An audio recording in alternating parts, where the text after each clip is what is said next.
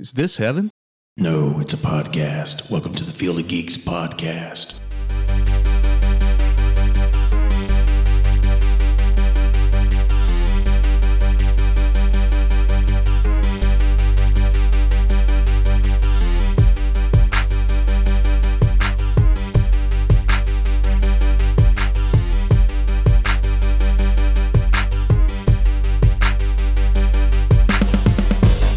Hello and welcome to Field of Geeks podcast. I'm Josh.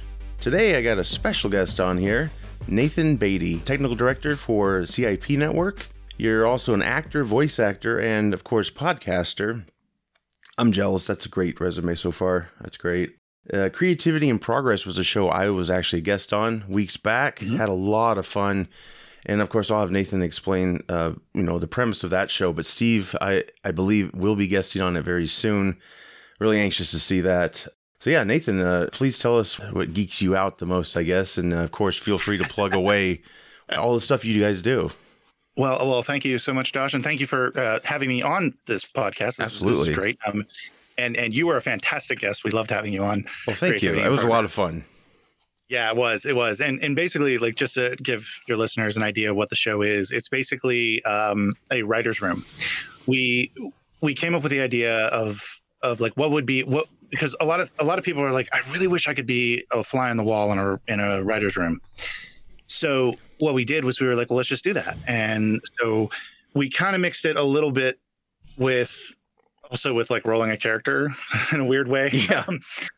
We like D&D, so there's that too. But essentially what we do is at the beginning of the show, we either start completely fresh, or if we have a guest, usually like you did, you bring a character on, and like a character of yours, and we use that as one of our characters, and then we roll dice for either the other character archetypes that we want to use in the story, and then we also roll dice for genre, time, setting, and then we tell a story using those parameters. So we kind of let the dice control a little bit about what the story is going to be, and then we go from there and just create the story. And while we do that, we have Ari Orner, who also is a artist for the hit YouTube show Critical Role. She'll probably be mad at me that I said that, but I'll do it anyway. Well deserved. Yeah, well deserved. She's a fantastic artist. Yes. She is amazing. And while we write the story, she draws one of the characters. Usually, if we have a guest on, she draws the guest's character, and she does a fantastic job. I just love it. It's one of my favorite things every week is watching her draw while we write, Yeah. while we do the thing. It's just a lot of fun. We've been doing this for about a year, having a great time. We have other shows on the network too. It's the CIP network, the Creativity in Progress network, and we have other shows. We have Noobs in Progress, which is where Ethan and I watch stuff that usually both of us haven't seen before, and then we talk about it. Our favorite episode recently is we watched Batman versus the Teenage Mutant Ninja Turtles, and that movie was awesome. Amazing movie. Oh, cool. Yeah, and it's just, so we do that, and then I have a couple of shows on the network that, The Hardest Thing You'll Ever Do, FDS, just about FDS is about Magic the Gathering. The Hardest Thing You'll Ever Do is more like a personal vlog. And yeah, we just do a ton of stuff. Ethan has a show on the network called Loose Cannons, where it's a debate show that drops on Sundays, so there should be one dropping today. Yeah, we're pumping out a lot of content. So come on, check it out, because I'm sure there's probably something there for you. Oh, absolutely. Yeah. Please, everyone go check that out, subscribe, and help support. That's awesome. Yeah, I had a great time. That was definitely a lot of creativity in that little group setting we had. And that was really cool. I've never been part of it. It kind of took a while for it to dawn on me. I was in a writer's room. I guess it just took me a while to get the concept. But I even said it, I think it was the second episode, the last, because it's 2 parts I was on. Like, I was like, hey, this is like in a writer's room. And you guys were like, yeah, that's what this is. Like, oh, duh. Yep. Yeah, of course. I've never been in one before. It's really cool. And yeah, especially when an idea gets going and everyone's contributing. And it was really cool because, the character I brought to the table is a character I've had in mind since I was in high school. And it was really cool to redefine that and bring new ideas. So yeah. And of course, the drawing was fantastic. That is so cool. That is so cool. She's very talented. And yeah, Ethan's been a friend of the show for a long time. We've had him on. Just fantastic stuff. Yeah, because he's also a comic book creator, and he's got a lot of great things out there. So yeah, you guys have, like you said, have a lot going on for everyone. First topic we could talk about, a real Transformer. Hasbro has launched a new Optimus Prime Transformer toy. Transforms with voice commands. It's 19 inches tall. It's got 27 servo motors, 5,000 components, 60 connected microchips, and a mobile app operates it. All for $6.99. Whoa. If you saw it, though, it's pretty damn cool. I don't know if I had an extra 700 lying around, maybe. I don't know. Not a huge Transformers fan. I do like them. Like the first movie a lot. But this is pretty damn cool. It's very close to it actually being fully realized, you know, like you saw in the cartoon. It's not life size, of course, but that would be kind of scary. But yeah, it's so cool. I actually watched Kevin Smith and Jay Muse showcase it on their Facebook channel, and yeah, it was awesome. They told it to roll out, and it did all these poses. Like, it's insane. Like, you know, the price, it's very pricey. But gosh, from what I saw, I thought it was, you know, probably in the thousands, maybe, just from what it can do. But I guess the question is, would you buy such a thing if you had extra cash on the side? Oh man, like that's hard because you know there are so many things that $700 can buy. I know, right? You know, like it's kind of the same. It's because I wasn't. I was a fan of Transformers to a certain degree. Like I liked the cartoon as a kid. I watched the first movie. The movies started. They hit me at a point in my life where I kind of stopped going to movies all that much. So I saw the first one, but I haven't seen any of the others. And because it wasn't like the major fan base movie that I had growing up, I didn't really pursue it. So I probably wouldn't, but this is really cool though. Like this is, you know, an awesome toy. And if somebody, like, if it was on a discount, I might buy it. Right. Maybe like half off, or how low would it have to go for you to maybe consider it? Would you say a couple hundred? Yeah, a couple hundred. Yeah. But I also recognize that, like, you know, like it probably is worth, like, in terms of like what it is, like, and how much work they had to go into it. Yeah. 700 doesn't seem that expensive for what it is. That's what I feel. Yeah. And I think as long as you take good care of it, you could easily resell it for a good price still. You know, you get some money back. Oh, yeah. So it doesn't feel like something that would depreciate unless your kid grabbed it and just threw it around the house or in the yard. Like, oh my God. Yeah, exactly. What are you doing? That's the thing. Like, that's the thing about these kinds of things that get me. And I fully, you know, and this is the struggle as a nerd parent, because, you know, you buy it and you're like, this is like the coolest thing. But then your kids see it and your kids want to play with it. And then you get that struggle. Like, am I going to be the, am I going to be like that asshole collector parent that's like, no, you can't touch it. It is not for you. It is for me. Right. You know, Will Ferrell in the Lego Movie. I was just going to say that. Yep. Yeah. And you know, it's hard. It's hard because, you know, it's like, I'm going to spend $700 on something and then, like, let my 4-year-old play with it. I don't know. Only if you're like a billionaire, I guess. But yeah, I know it's like, I guess. And then also it's like, I look probably silly protecting this toy. That's what it is. It is a toy that, you know, should be played with, but, you know, the price tag does not help me want to do that. Like, I'll just put it on a shelf. It looks great. It's kind of like, I don't know if you ever saw the SNL skit about the Star Wars toys. They did it like around, I think when The Force Awakens came out, and the kids are like, yeah, we could do this and that. And then the adults come in and say, or you can put it on this shelf and leave it in the box. And then the end of the commercial, they just close the glass, you know, cabinet over it. And they're just like, that's awesome. And the kids are just kind of like bummed out. Like, what is this? But it's so true as you get older. It's like, like I bought a Captain America shield replica for like $100. And that was big purchase for me. But, you know, it doesn't feel as fragile. And mainly I basically bought it to just be a decorative piece on my wall. Yeah. So like this toy, I think could be that way too. And you get it out here and there and show what it can do and stuff. But yeah, you'd have to like put it back, unless you don't care. Yeah.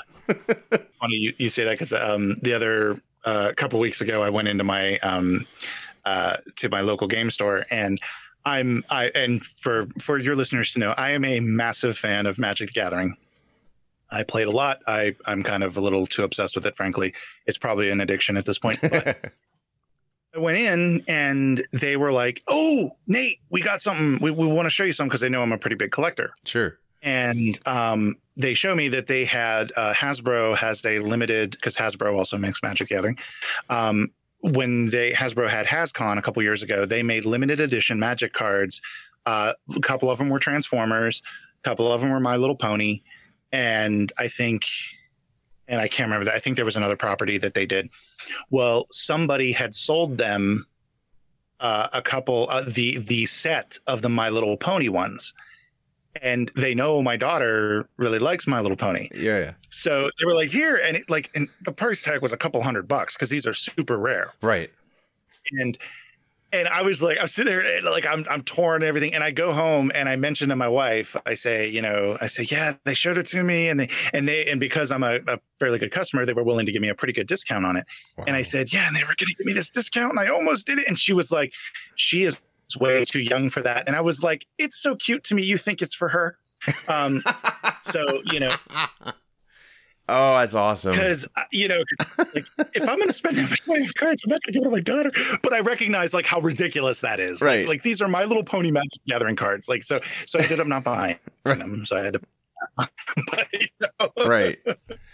Oh my gosh. Yeah, I know the feeling. We've, taking my daughter to some movies where we got some cool like popcorn buckets for kids. I'll say that, kids. And there's a Spider-Man one, and it opened his top of his head. It opens and stuff. Kind of creepy because it's a head. But anyway, I was like, yeah, this is yours, sure. But you know what? It would just look really good downstairs, And right now it's on my desk. It's a headphone holder.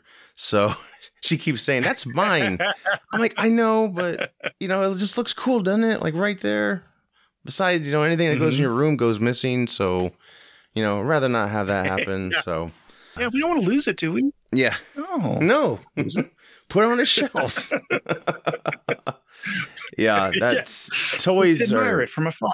Exactly. Well, that's just like there's I love Ninja Turtles, and there's Ninja Turtle sets they have now, and they're really pristine looking, and yeah, they're a couple $100, and it's like, wow, I love that so much, but I don't know if I want to pay that much for them, like, would I really?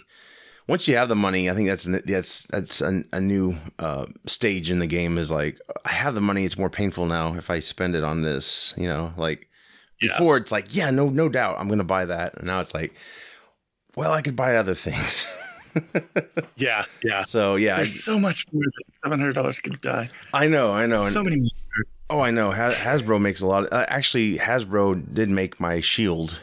They actually had an Iron Man helmet. I regret not getting. It was each thing they put out was like $100, and now I think the shield's still reasonable to buy, but the Iron Man helmet's like double the price because you can put it on. It lights up.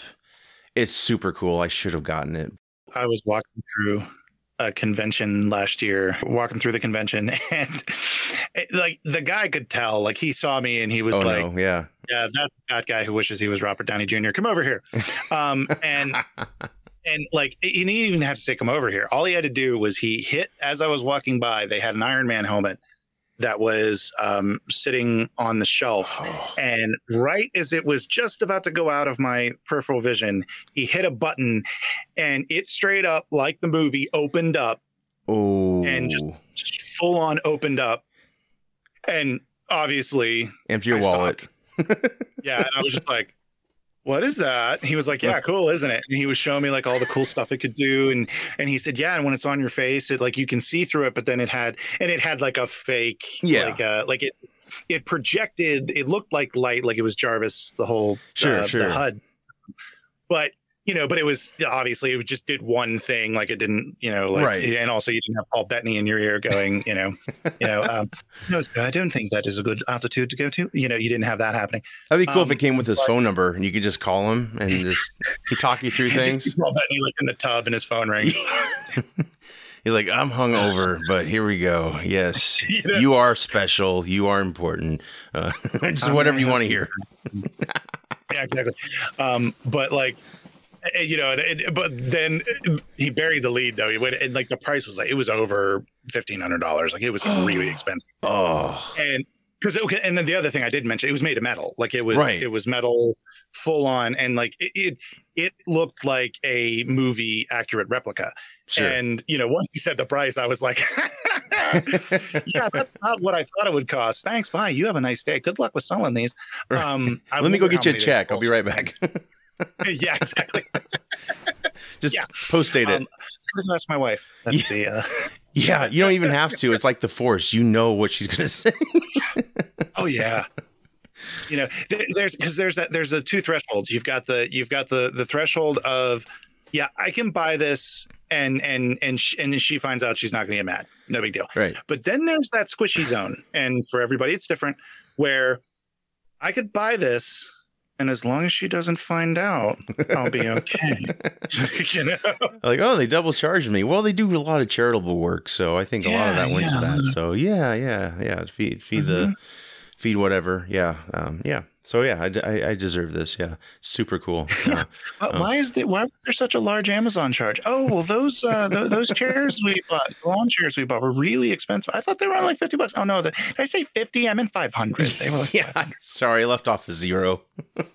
Yeah, you said yes, so I did it. Yeah, so, whatever. That's no trouble. Oh, I remember the first con I went to. I saw a Ghostbusters car, from the real Ghostbusters animated show.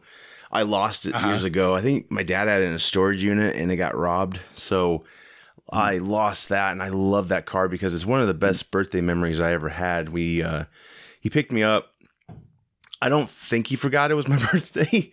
No, I don't think he did, but he didn't have a gift yet. And so this is like the coolest thing ever. Like he drove me to Kmart and he's like, pick out what you want. And I think I picked that out and a couple figures, and I was just in heaven. It was so great. And I saw one at the con and I almost was like, I should get this. It was like I was $100. And I didn't get it. I'm glad I waited though, because now they've redone or reproduced from the molds, and it's like the same stuff. And it's like, I'm so glad I did not spend that much for that. It probably does hurt, selling it in cons, but it's so cool to see these figures back on the shelf. I haven't seen the car in person. I've seen pictures and it looks exactly like I remember, and I'm sure it's not $100. So I might have to get that. I saw Egon at the store the other day, or a couple weeks ago, and I couldn't believe it. I was like, this is like, I'm 12 in Zayres, right? I can't believe there was a store called Zayres. Anyway, but I'm standing in the middle of Zayres looking at this thing, it's what it felt like, it's amazing. I saw those and I was like, oh God, they are geniuses, because there's no 12-year-olds buying those. It's a bunch of, of course, 30-plus-year-old guys who are like, Yeah, I mean, it used to feel weird going in those aisles as a grown person, but, for the last 10 years, maybe, there's been other grown people in there. It's like, we're on the same boat here. It's like, we're getting them for our kids. Yeah, that's what we're looking for, Yeah, our kids, our children. Yeah. Well, that's what we get.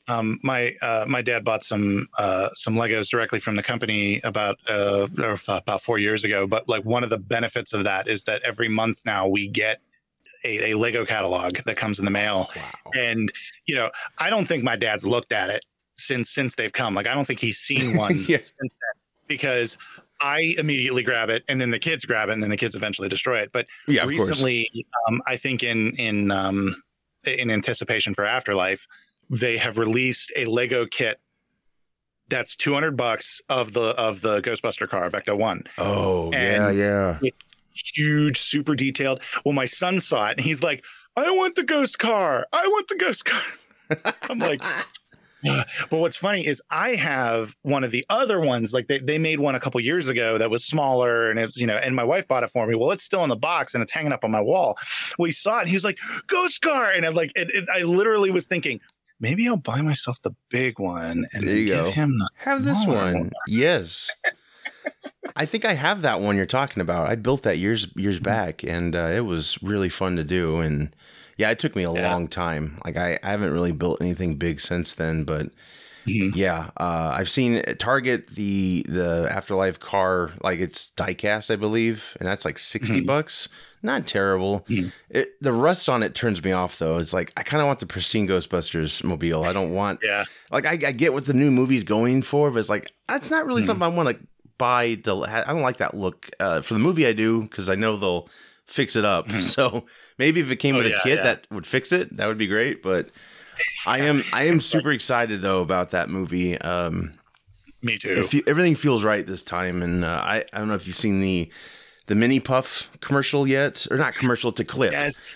I actually thought it was a commercial though, because I thought maybe they were going to put these out, and I had no idea. It just didn't dawn on me this was a clip from the movie. Yeah, man, that was crazy. I was like, holy crap, there's a bunch of them. Oh man, and when it started and it had the music from the library scene and from the first movie, it was like they know what they're doing. Right. They definitely did it right this time. I'm really excited to see it. I am really too. am. Yeah, I mean, you got Jason Reitman, son of Ivan, who directed the first two, created it, helped create it. Dan Aykroyd pretty much created most of it, but this is just going to be, this is what 2015 should have been. And I never hated that movie because there are women, I just didn't like, all this history. Like, why wouldn't you just have them like this new movie is doing? It's like rediscovering the Ghostbusters, like getting them dusting off the proton packs and maybe changing it up a little bit, the look on things. But that's to me what should have been. And I guess, without that movie, we wouldn't have gotten this one. So I'm sure everything's going to be right for this one. I'm anxious for Ecto Cooler to come back because it did last time and I bought a lot of it and it's still good. Yep. Why they don't sell it all the time, I don't understand. But I guess people like it. I was surprised because when it came out, I made sure I got some. And full disclosure, I didn't see that movie, not because I was like avoiding it or anything. Right. It was that one hit dead center in the middle of children, like early childhood. Yes. So there was no way I was getting to the movie theaters during that. There's like this black hole of time starting in 2014. But and I'm still inside. Yes. But hopefully with the streaming service. Movie, yeah. It's like that's one thing the pandemic has done that has been, it's been good for my movie watching habits because I've actually been able to watch movies now. But that one I missed. I didn't see it. And again, it wasn't because I was like, they're women. Like I actually was really excited for the prospect, and I was disappointed to hear that it wasn't as well received. I still want to see it, and all that crap that happened to what's her name, Leslie Jones. Yeah, like the stuff that happened. I was like, this is ridiculous. Like, the fact that all that crap happened was just. Oh, it's insane. Fans are crazy. Like, I mean, we'll get into it later, but we'll be talking about Falcon and the Winter Soldier, how Wyatt Russell, who plays John Walker, I believe it's John Walker. Maybe I'm saying it wrong. Yeah. John U.S. Walker, agent, new Captain America. He's gotten death threats. It's like, this is dumb. This is beyond stupid. Yeah. Like, clearly a lot of mentally messed up people. Yeah. It's just like, it's a character. Like, I don't like the Ghostbusters, the 2015. I mean, I like aspects of it. My kids like it, and I'm happy that they have characters they like. But to me, it's just like it's just a knockoff just to capitalize on the name and not really have great substance, if you will. But I don't wish any of them harm or anything. And I never, like I said, I didn't hate that they're all a women team. Like I think that sadly the studio and the actors at the time, I mean, they don't probably read into a lot of things, but I think they were just targeting a lot of diehard fans as like they live in their mom's basement. It's like, that's not really the way to go either. It's like, these are like a particular group of people who really are messed up, and it's not, I don't think it's the norm, if you will, to the criticism. Well, there's a subset. There's a vocal minority in every fan base that, Of course. that they think that for some reason, because they're behind a screen and a keyboard, Yes. that they can get away with what you can't get away with in real life. Like online harassment is harassment. There's Yeah, really of course. No difference. Yeah. Once that becomes mainstream enough, Mm-hmm. this is going to be a problem with everything, unfortunately. And it's just so sad. It is, because it's like you're supposed to enjoy this stuff, and if you don't enjoy it, you don't have to say I hate you. It's just like encourage them to do better next time, or do another Ghostbusters movie that kind of sets it on the right path. Yeah, and like you said, if that movie hadn't happened, Afterlife might not have happened. Oh, yeah, for sure. So you got to look at that, and now we're assuming that Afterlife is going to be amazing, right? And that's a gamble. We're right. Of course, that's a gamble. We could come back and go, oh my god, 2015 was The Godfather. Like, what was that? But it's looking like it's not. There's so much pressure, and you got a lot of the original people involved. I'm just excited about that. Just a nice passing the torch of a movie. I'm guessing that's what it is. It looks great. I'm excited. And that clip was pretty cool. And I know that could probably, irritate some haters as well. Like, oh, these little marshmallows, they want to do Baby Yoda, for themselves. And, it teeters on that edge, I guess. But I still thought it was fun, I think it's fine because, it's like the fact that they were impaling themselves and like, that's a genius idea. Like, I almost guarantee that they probably were working on that long before the Yoda was a thing. So, little versions of old properties is not a new thing. Like, that happens all the time. So, if people are getting fussy about that, then they're just looking for shit to complain about. I know. Yeah. I mean, that's just how it is now. But I did like the one that was on the s'more, and he was like the warmth of the chocolate. He was like smiling, like, dude, you're melting. Like, what's going on? It's like an acid trip. Skewer. Like, he's like grabbing the skewer and pulling it into himself, and he's all just like, he was like, this is horrifying. Well, if no one caught it in the trailers, there's like a painted advertisement on one of the buildings, and it's State Puft Marshmallows. So like all this stuff's gonna be answered. Like, to me, I think this is the town Ray spoke of, or maybe Ray's from, because there's like a mine in the trailer as well. They referred to in the first movie. So I think it's all connected, and I think it'll make sense if people aren't digging these little guys right now. Like, I think just some strange shit's happening. Something's coming up again, and this whole town is like, they birthed it to begin with, and it's respawning, if you will. So I think they'll deliver very well on it. I'm really excited to it, and if Ecto Cooler comes out, which I'm sure it will, I'm gonna buy cases of it because it's like they just take it away. It's man, I love that stuff. That's what I was going to say, and then I got off on a track about the 2051. I was shocked because I bought some Ecto Cooler when it came out. Yeah, and I was fully expecting to like sip it and be like, oh god, this was definitely a better when I was. Not at all. I drank it. I was like, I could drink this whole thing. Like, this is amazing. This stuff is like heroin in a juice box. Like, oh, for sure. Especially when I found the cans, I was like, oh, this is even better. Yeah, because the movie, I didn't even find the cans. I saw the juice boxes. That's what I saw originally, but they had cans in the theaters, and then my wife at the time worked for a grocery store, and so she actually had them order the cans. And nice. Oh, dude, it was so great. And the funny thing is, when I bought the juice boxes, I drove far away to get these things. Not too far, like maybe 20 minutes or so. It's pretty stupid, but I did it anyway. It's after work. My wife said, "Hey, Ecto Cooler juice boxes supposedly are at this, this one store." I'm like, do you mind if I go after work? And she's like, no, it's fine. So I'm just like, yep, I'm going to go get some juice boxes.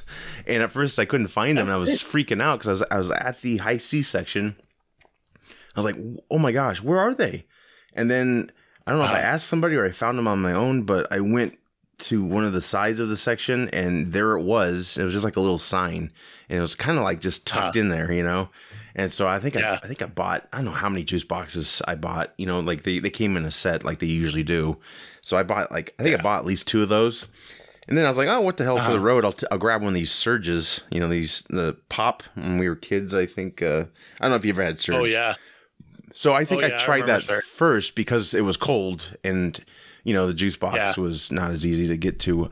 I was like, man, I don't like this taste at all. So I think a little of me was afraid, like maybe this Ecto Cooler isn't as great as I remember, but it was amazing. It was amazing. You know, it was always on the shelves when I was growing up, and you know, I just didn't bother with it. And then one day I got the craving for it, and I went to the store and I couldn't find it, and then I found out they didn't make it anymore, and I was like, ah, come on. Like right when I want it, you know, and I looked up recipes, but there was certain things you had to order.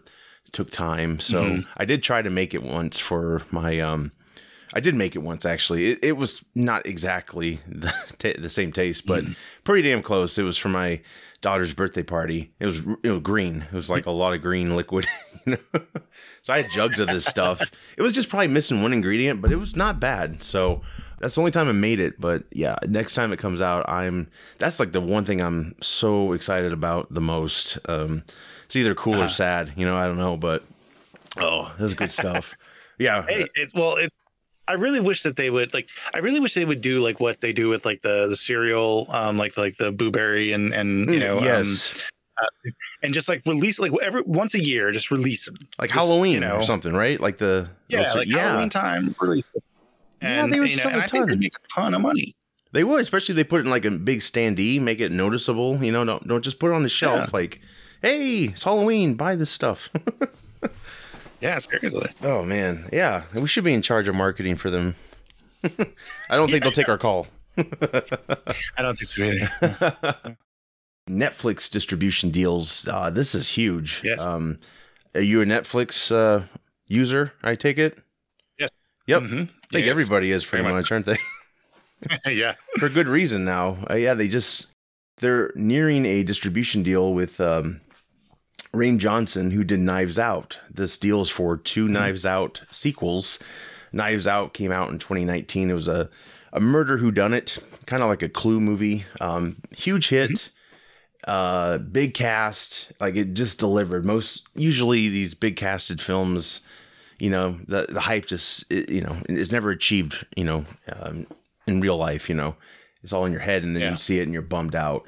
You know, of course, you got the exceptions of the Ocean's 11 franchise. Clue itself, Boogie Nights, Love Actually. You know, there's other films, but rarely when you get a big cast, it's basically just a bait to get you to come see it, even though it's a pile of crap, right? So, or not as good. But this is a huge deal. Netflix is going to probably pay over $400 million for two sequels to Knives Out. So I take it they will directly come into the streaming service and the theaters as well. That's my guess. It's very early stages, and of course with COVID, a lot of new things are coming about. But yeah, Daniel Craig will reprise his role as Benoit Blanc. He's like a super high IQ detective, if you will, kind of like a Columbo, the Sherlock Holmes, all the greats. But yeah, this distribution deal was Netflix outbid Apple and Amazon for this. So yeah, they're really they're taking a chance, but it's mostly guaranteed success. The first one was such a big hit, and this will just be easier for people to see it. But yeah, it's first sequel will be shooting on June 28th, looks like, in Greece. But yeah, the funny thing is Craig lucked his way into Knives Out to begin with, because he was developing the new Bond movie at the time with Danny Boyle, and he dropped out, the director.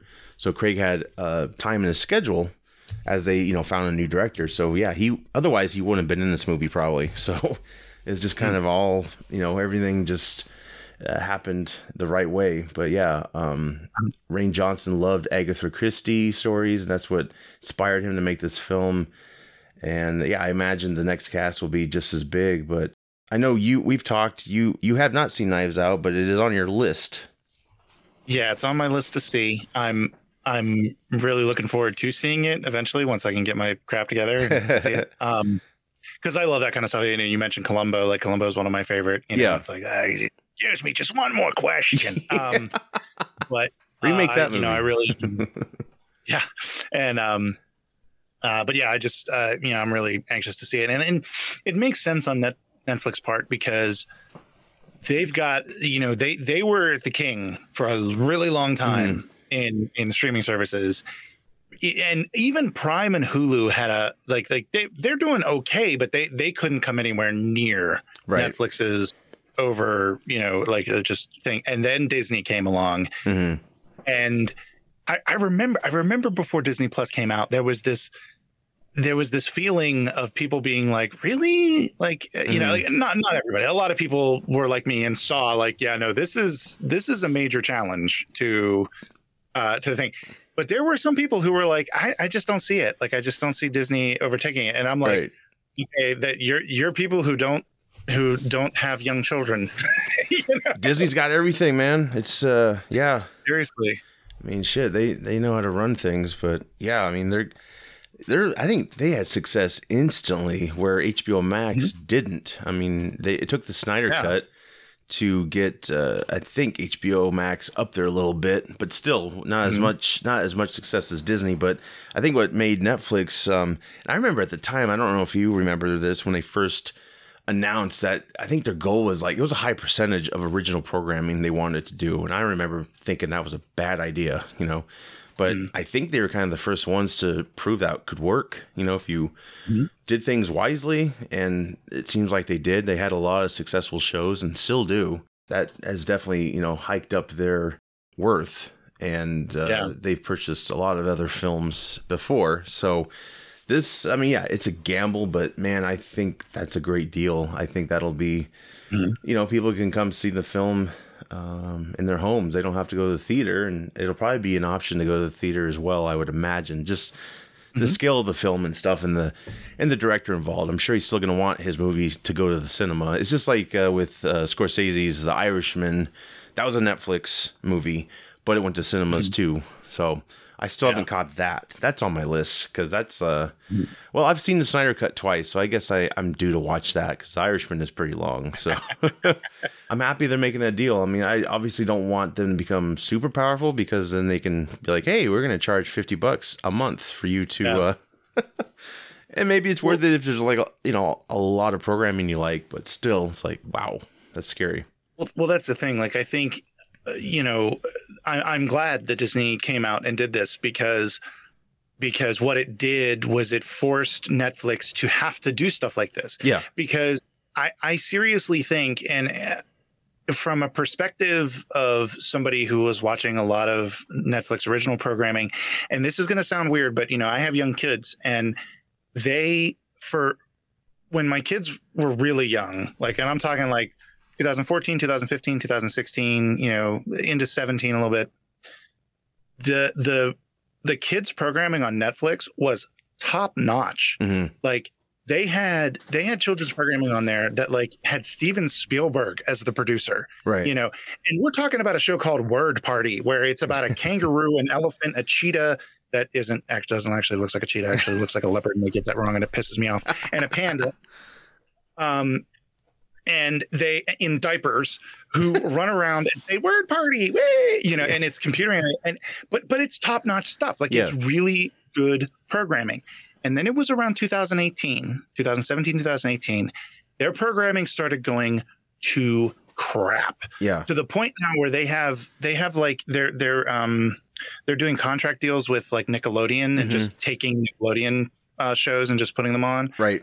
And I think part of the reason for that was because it was around that time they started getting complacent. I think they started going like, why are we putting so much money into this stuff that we have all this content now so we can kind of pump the brakes a little bit?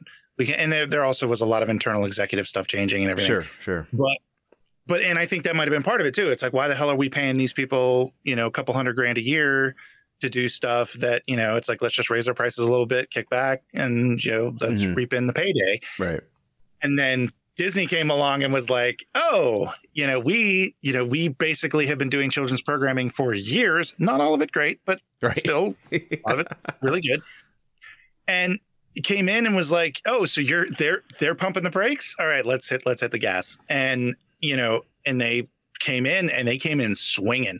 It's like, that's why it's like I've almost said to my wife a couple of times, I think we need to like block Netflix for the kids, because some of the stuff my daughter finds on there, I'm like, this is the most asinine television. Just this morning, we were watching a show, and I was like, this is the most asinine thing on the planet. Can we please go back to Disney Plus?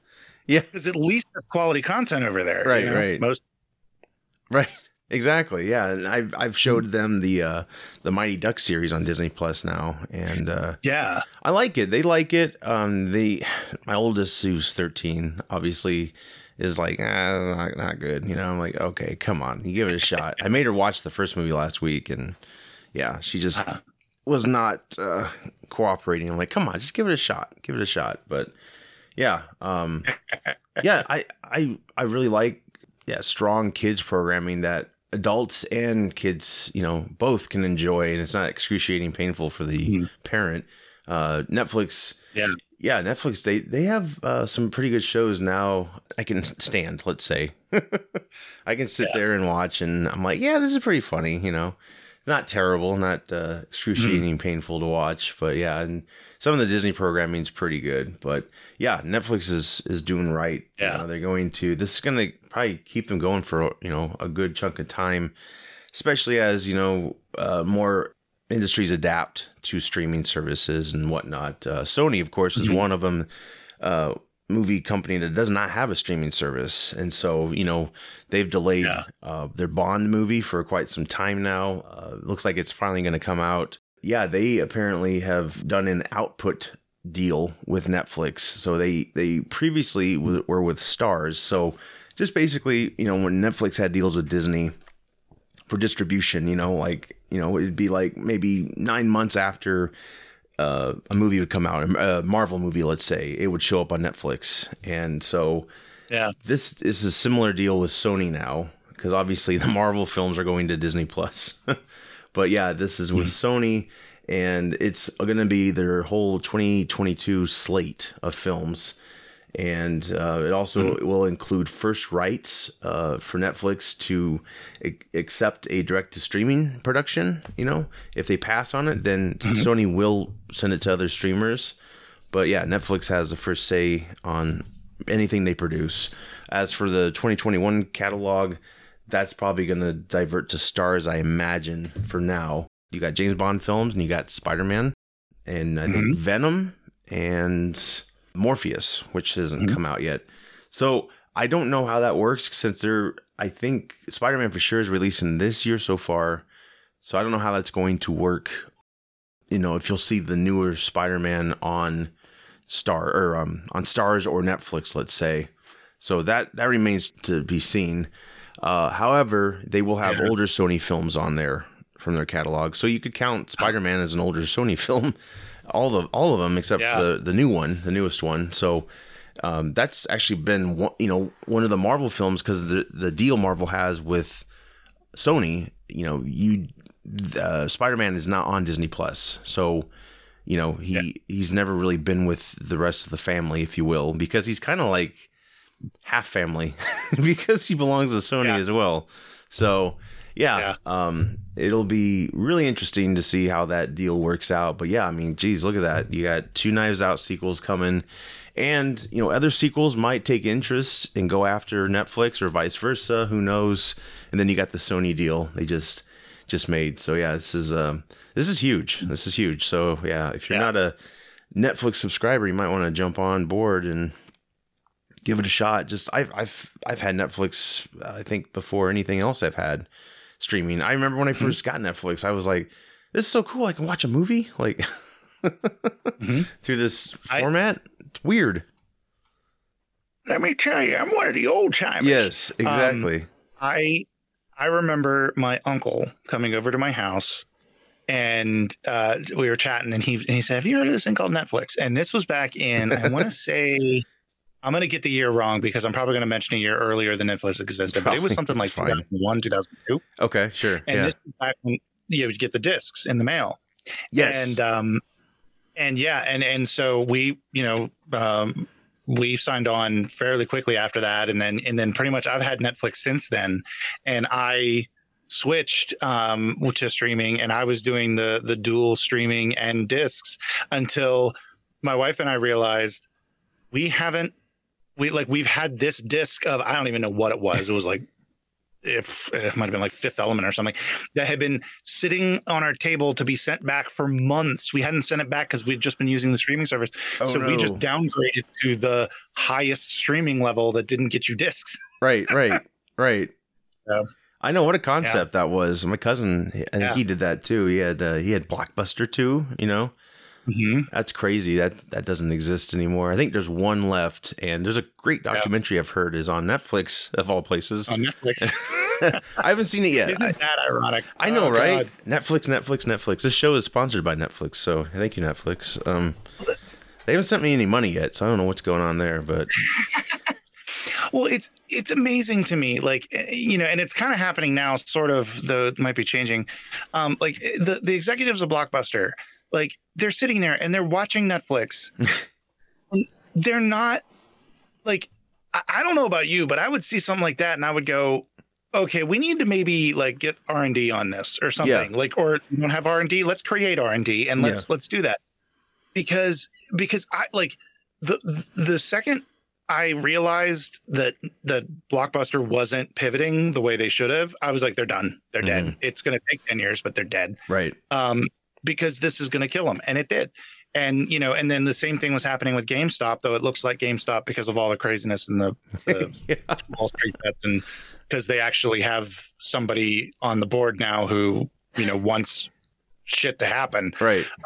They might be able to turn it around, but they were heading down the same path. They were like, let's retail. And it's like, yeah, that's something you really want to bet on in the year of a pandemic. Right. I know you got to think outside the box. I mean, geez, there's just, this has never happened. I mean, these industries weren't around 100 years ago when we had the last pandemic. So it's like, you have to adapt. Otherwise you're doomed. And, that's it's unfortunate, but at least we have Netflix. But yeah, if it becomes I just get afraid of physical media going away, because it's like, man, they'll really have a hold on your entertainment at that time. You know, they can jack up the prices, or if your internet sucks, you're not going to really get the full enjoyment, full experience out of a film. Like, you know, it does have its, you know, limitations, if you will. So the future is still a mystery of how you know, things can coexist, like theaters and these streaming services. You know, I'm sure a lot of people have gotten hooked on just being home, but I still miss the experience of actually going out to see a film, you know, with great sound and picture and concessions and stuff. I always love that. But yeah, Netflix definitely has been in my life for a long time. So this just kind of furthers that relationship. Like, yeah, I like all this stuff I'm seeing and hearing about, and I think I'll stick with you, Netflix.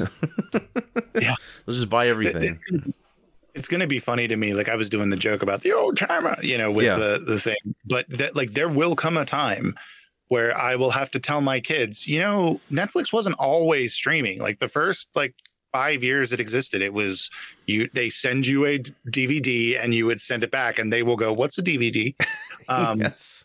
So yes. Or it's like, I had to use a payphone once. What's a payphone? Like, I had a flat tire, and you didn't have your phone with you? You didn't have a phone. I didn't have anything, man. You're so lucky. You have no idea. I don't know what's better. But yeah, other movie news, of course, DCWB. There's some news happening there with casting, of course, for the Snyderverse. They just released Zack Snyder's Justice League cut, which we did review on this show. Feel free to check that out. The consensus was we all liked it a lot. It's a long movie, but it sets up things a lot better than what we got originally, and it does change up a few things. So it is worth your time. I know you haven't seen it yet, Nathan, but it's definitely worth your time. And like I said, it's in parts. So if you get kind of tired or whatever, want to do something else, you know, pause it and then come back to it. But yeah, I thought it was very good, and it should have been WB just, I think, have made terrible decisions, and this kind of proved it. And I don't think they ever really backed this cut because of the embarrassment, for one, and they just want to move on. So luckily you had like AT&T, who, you know, owns Warner Brothers and HBO Max, I believe, or that might be a separate entity itself. But they do recognize, a potential for profit. And so they're like, hold your roll, WB.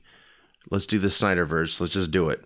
And so they did. And of course, a lot of fans were hoping that they would get wise and like, all right, let's draw upon this movie and, expand more of what it set up. Because that's the one thing this film did that the 2017 didn't do, was it set up so many cool things people have been wanting to see. A lot of people, even including the stars now, the fans and the stars, are putting this hashtag about restoring the Snyderverse. I'm for it just because of it would be so silly for them to have spent this money and for a movie that set up so many of these characters and to just say, nah, we'll set them up again and we'll pay for it too. You know, you don't have to love how Snyder did things, but if you're going to work with like the multiverse, then I think you can totally take advantage of his films and just take the things you like about him, I guess, for the new creatives in charge. So yeah, I hope there's a future. I don't know, but of course they're moving forward. They got Suicide Squad, which they released a trailer. Looks pretty cool. I don't know if you saw the trailer to that.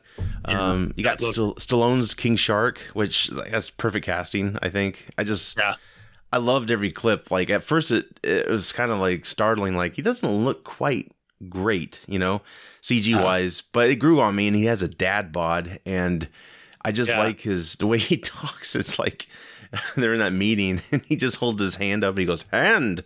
It's like, oh, I think I'm going to like this guy. And he just ate that one dude, like, oh. Oh, yeah. Out of nowhere. Well, like, and I think what's happening with the Snyderverse now, I haven't seen the movie, so I can't speak to the differences between the Whedon version and the Snyder version, but I think I can say with fairly and be fairly accurate, at least, in that the Warner Brothers universe of superheroes, the DC universe, is an example of what happens when you try to do what Marvel did, but you don't have a captain at the helm like Kevin Feige. Right. Absolutely. Like I know that you can't, like, I know it's fairly popular to basically put everything at the feet of Kevin Feige and say, oh, he is the end all be all. Yeah. Like there's definitely more to it than just him. But sure. I think it can be said when you have somebody who gets put into a position of power and has a vision and knows how to execute that vision and knows how to surround himself with people who can help them execute that vision, then you're going to get something like the Marvel Universe. Sure. What's happening, and I don't know if Suicide Squad is indicative of that, indicative of that changing, I should say. Right. But what's happening in the DCU is essentially they don't have somebody in that position of power. They don't have somebody. They just have people going, what did Marvel do? Let's do that. Oh, we can't afford to do it exactly like they did. Okay, well then let's do it this way. No, Phil, I don't have a drinking problem. And it's just so frustrating. And like this, and that was the thing that I would always say to I would always say after I would watch one of the movies, like I even said after Wonder Woman 1984, it annoyed me, not because like I was mad at the people for being they made a bad movie, that sucks. It was more that the potential for the movie to be good was there. Yeah. But they squandered it. They just threw it out the window. Yeah, like absolutely. Like I watched the original Justice League and I was like, the first like 15 minutes of the movie, I was like, this could go to great places. And then like 5 minutes later, I'm like, this is not going to great places. So it's a shame. But, yeah, it is a shame. I mean, they wanted to catch up really quickly. The reason why you have a Kevin Feige and the reason why you would praise a Kevin Feige, from, of course, what you said, but he also had experience before this MCU. He made almost, I think, 20 Marvel films. So he got to learn what worked and what didn't work. So he had a hell of a knowledge how to, build a universe where, Warner Brothers and other people don't have that. You know, that's just a rare thing for him. And yeah, sadly, that's, I mean, not sadly, but you know, you would, if you're Warner Brothers, you're like, hey, Kevin, do you have any free time? You want to come over here? Let's just, you know, or, you know, Disney, you want to buy our stuff, or, you know, I don't know, but yeah, definitely, they panicked with Snyder. I think, you know, they're like, oh, of course, I always knew once Avengers hit $1 billion, that was going to be, that's a great achievement, but studios are stupid when it comes to that. I think, you know, they're like, oh, it's like when they made The Dark Knight, and then all of a sudden they wanted to make Superman like that. And I was like, that's not Superman. It's like, what are you doing? So when Avengers made $1 billion, they're like, oh, we got to make $1 billion. And if we do this and that, we should be able to make $1 billion. And then that didn't happen. So they were like, oh, we're panicking, you know, let's just put more money into this. Like Joe Manganiello, who plays Deathstroke, he was interviewed after this, and he said that this possibly could be the most expensive movie ever made, this Justice League, because you had the other version, and you know they reshot most of that film, and so now they did all that, and then this new version they had to put more money into it to complete it. So yeah, it's a super expensive film, and it's all because of them panicking. It seems like they're on the right track now, but I think they could really utilize what the Snyder Cut has set up. Like I said, it's a long movie, but that in a way gives you the setup to each character that Marvel has been able to do with their standalone films that connect eventually. This is the closest they've gotten to doing that. So that Snyderverse did help in that instance. Cyborg is, you know, a fully realized character now. Like most of them are actually. When they join as a team, it's exciting, and it kind of is cliff notes, maybe, if you will, to Marvel movies. You know, it's like, you know, here's this person, here's that person. They join and you know, get into a team, and then they take on this villain. There you go. You know, and then they set up other things, of course, at the end, which are fantastic, I think. But they're moving forward, of course, with other properties. We talked about the Suicide Squad, Shazam, Fury of the Gods, which is the second Shazam film. Helen Mirren has joined that cast as a villain. Hespera, I believe that's how you say. She's a character as a demigod. She's a daughter of Atlas and the goddess of immortality. And she's not necessarily good or bad character-wise. So I think that's pretty cool. I think that's a great casting there. I look forward to seeing that. I did like Shazam. It's very kid-centric. Probably I would almost say it's the closest Marvel film they've kind of done. You know, like it just felt like it was trying to be kind of like Ant-Man, sort of, you know, was. Except, you know, the heist, take that out. But just the humor level. And yeah, I heard it was basically like a PG Deadpool is the way I heard it was described to me. Kind of is, because Deadpool is very childish, and it does have a lot of cool aspects to it. I did enjoy Zachary Levi his portrayal of the character. I know a lot of people gave him shit because his suit was like, you know, filled in places, but it's like, dude, he's a superhero. Like, you know, if you're doing a film and the actor never needs to take off his shirt, why the hell would you put them through so much stress to get that big? You know, this isn't Thor. Seriously. You know, who cares? We all can't be Chris Evans. Like, seriously, like that. Right. That man. He is Captain America. He is Captain America. Like, my God. Like, that scene was real in the Rebirth chamber. That was real. Like, Shazam was a decent film. I hope they improve on a few things, but yeah, Helen Mirren, of course, I take her on. And, you know, as a villain, that's great. I think she could really portray that well. And the Black Adam, of course, which is The Rock's film he's doing, which is kind of a bad guy for Shazam, but since The Rock's playing him, it sounds like he wants to make him kind of a,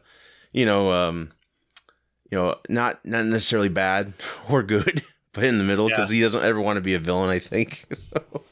Well, that's kind of, and I think that's kind of a thing with Black Adam. Now, I'll admit I'm not hugely knowledgeable when it comes to Shazam and Black Adam, but I know a little bit. Yeah.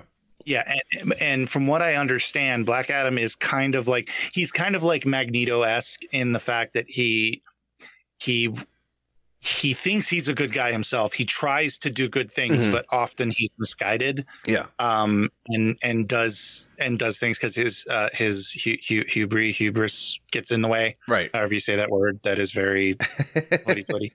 Better than I could do. Yeah. The HUBRIS, that word.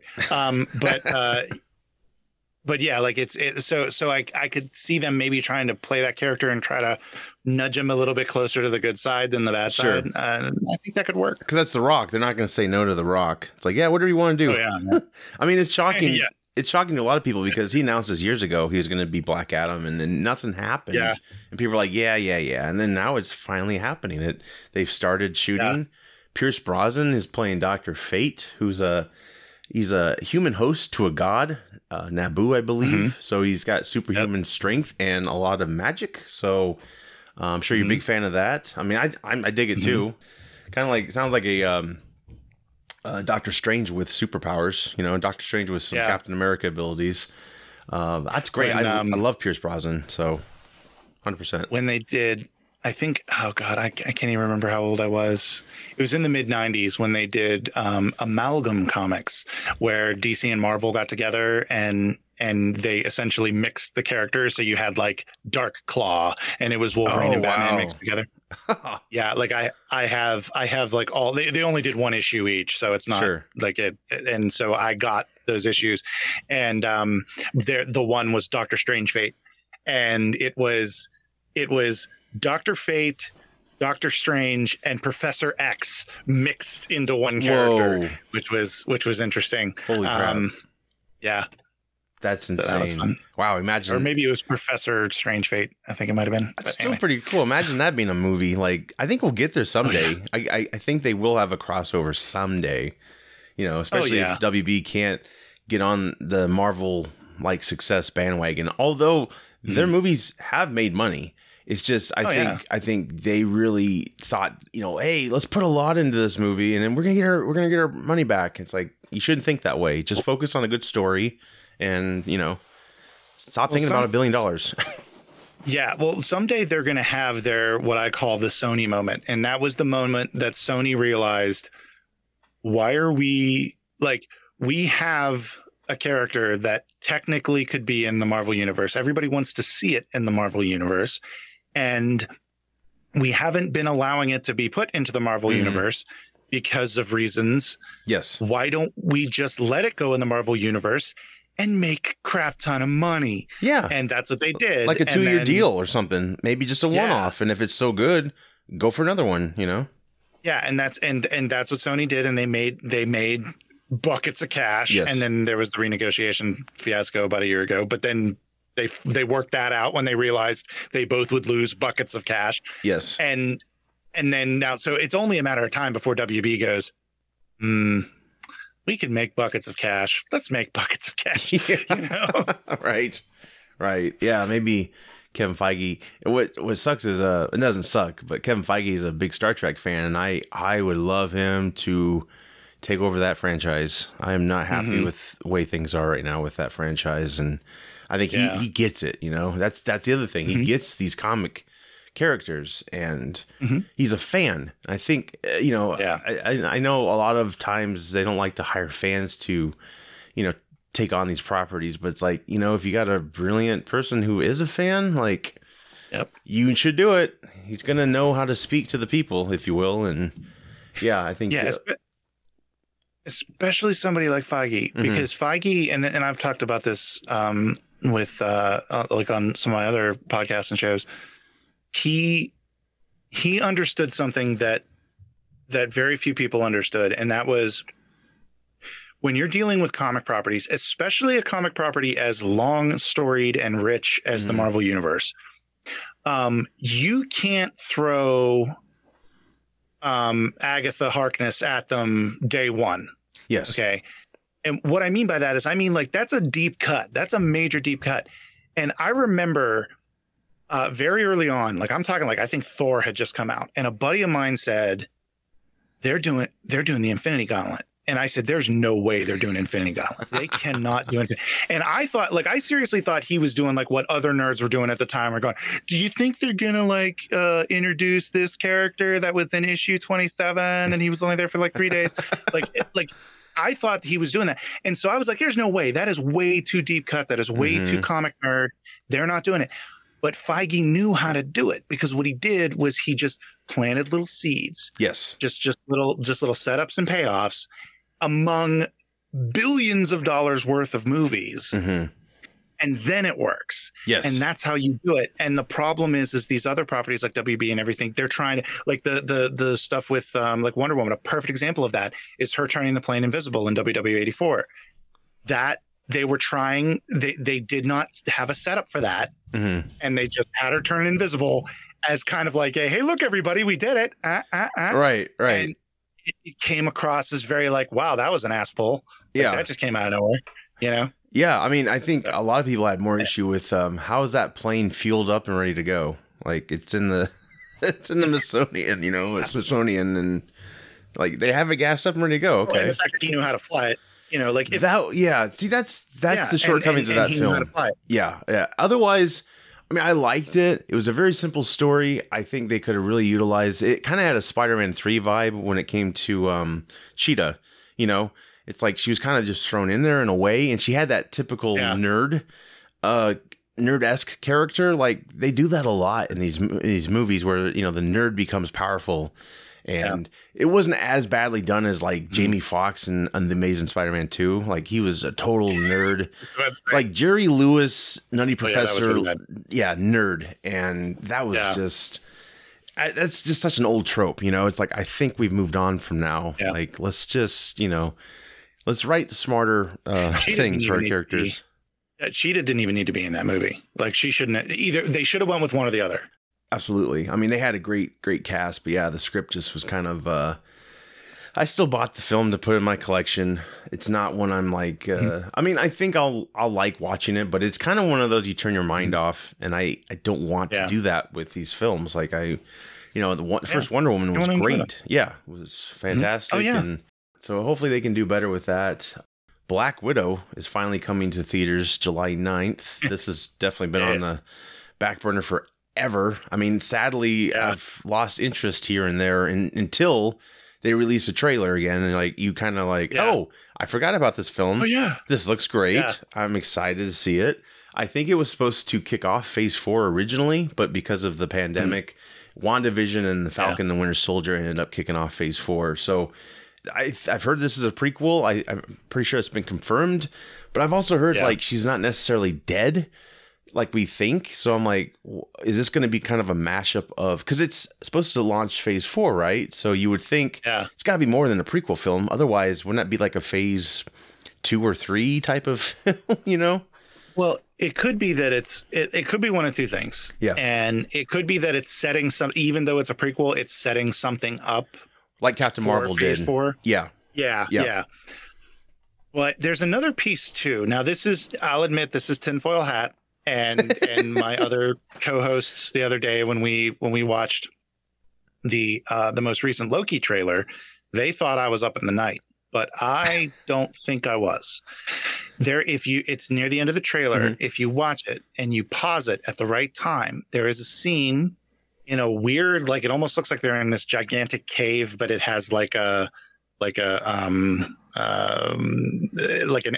built metal entranceway ramp that's off in the distance, and there are two rocks in the middle of this cave, and Loki is sitting on one, and there is another of a redhead in a full black suit. They're both facing away from the camera. Ooh.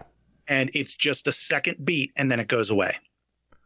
Wow. And I think that's Black Widow.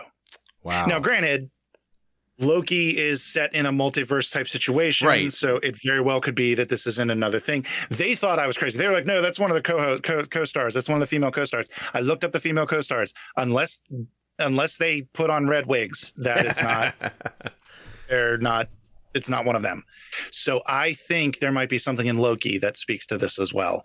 So I'm very anxious to see what happens in the movie and also in Loki. And I also can't wait to see Loki because that looks freaking awesome. Anyway. Right. And I think Loki's coming out June, correct? Isn't it June? So that's before Black Widow. So that is a definite possibility. That would be something, wouldn't it? Wow. Loki looks like a trip, though. That looks crazy. Oh, yeah. Like, he's that looks great. He's an anomaly because he's a different type of Loki. So he could be, I guess, totally made good, if you will. It's trippy. That show looks really trippy. It does. Yeah. I'm really anxious to see that, and especially the fact they're doing like the types of things they're doing with him on the plane. Like I won't even go into it if you're not familiar with the story that they're doing. But oh man, well, I've heard it's a nod to that one dude who did a heist on a plane, right? What was the dude's name? Yep. Do you recall? D.B. Cooper. Yes. Yeah. Without a Paddle. So yeah. That's a good film. Check that out. Yeah. No, it's all connected, guys. Loki was in Without a Paddle. He was in the woods, and you just missed him. He was Burt Reynolds, actually. Burt Reynolds was an older Loki. There we go. He created fan fiction. See, there we go. Yeah. Whether it's good or bad, we created fan fiction. Yeah. Anyway. Yeah. But yeah, this Black Widow's got a $200 million budget to it, and more MCU films are coming this year, which I was surprised. I thought maybe just it would be Black Widow and the TV shows, of course, or the Disney Plus shows, excuse me. But it looks like we're getting Shang-Chi, The Legend of Ten Rings, that's coming September 3rd, The Eternals, November 5th, and Spider-Man No Way Home, December 17th. Do we know when Multiverse of Madness is coming out? Is that next year? Yes, I'm pretty certain it's 2020 or 2022, and I think February's in my head for some reason, so it might be February. I'm not sure, but yeah, it will be coming. That should be a trip. I mean, Sam Raimi. If Sam Raimi brings his old self to the show, I think he will. That's such an opportunity. He's so quirky. Like that world would be perfect for him, and that's also possibly why or how. I don't know if it hasn't been confirmed, but they're getting Spider-Man, Tobey Maguire, to be in it. Maybe like they're going to explore the multiverse thing. That's a rumor, but I can see that as a possibility. He kind of knows them, and I'm sure they would do a favor. So that would be pretty damn cool. But yeah, Black Widow, like other high-profile Disney movies, will be premiering on Disney Plus under Premier Access, which costs $30 to see it. You probably get 24 hours, so you could just watch the hell out of it, or you can go see it in the theater. I don't know what I'm going to do. I have not been in the theater since the pandemic. I went out to eat once, so I could see myself being comfortable going to a movie. Probably, I don't know if I would eat. I'd probably have my mask on the whole time. But this Black Widow might bring me back to the theater. I'm not sure, but otherwise, I'll have to pay $30. And I probably will. I didn't pay $30 for their other movies because I just didn't have a big interest to pay that much, What say you? I'm torn. I'm probably not going to do the movie theater myself either. I don't know if I might pay the $30 for Black Widow. That's one of the few, because I didn't for the other two that they've done that for. I think they've done it for two other movies. Mulan and whatever that new one is. Yeah, I'm just not interested. Yeah, even though it's cheaper than taking the kids to the theater, it's like that's a lot. But a Marvel film, I'd probably pay $30. Yeah. With Marvel film, I probably will. The Mulan, there was problematic stuff going on with that, so I was like, I'm not even bothering. And then also with Raya the Last Dragon, like, I wasn't very interested. I've heard good things, but I just not enough to pay $30 for. I can wait. Like, that's something I totally can wait for. Well, at least with Mulan, it existed before, right? So you were familiar with it. This other one, I think it's completely a brand new concept or a new character. So it's like, that's a real gamble for me to pay $30 to see this film. Well, and the way I look at it is that, like, to me, it's no different than when, what was that? Moana. When Moana came out. Now, I love Moana. My family loves Moana. My children love Moana.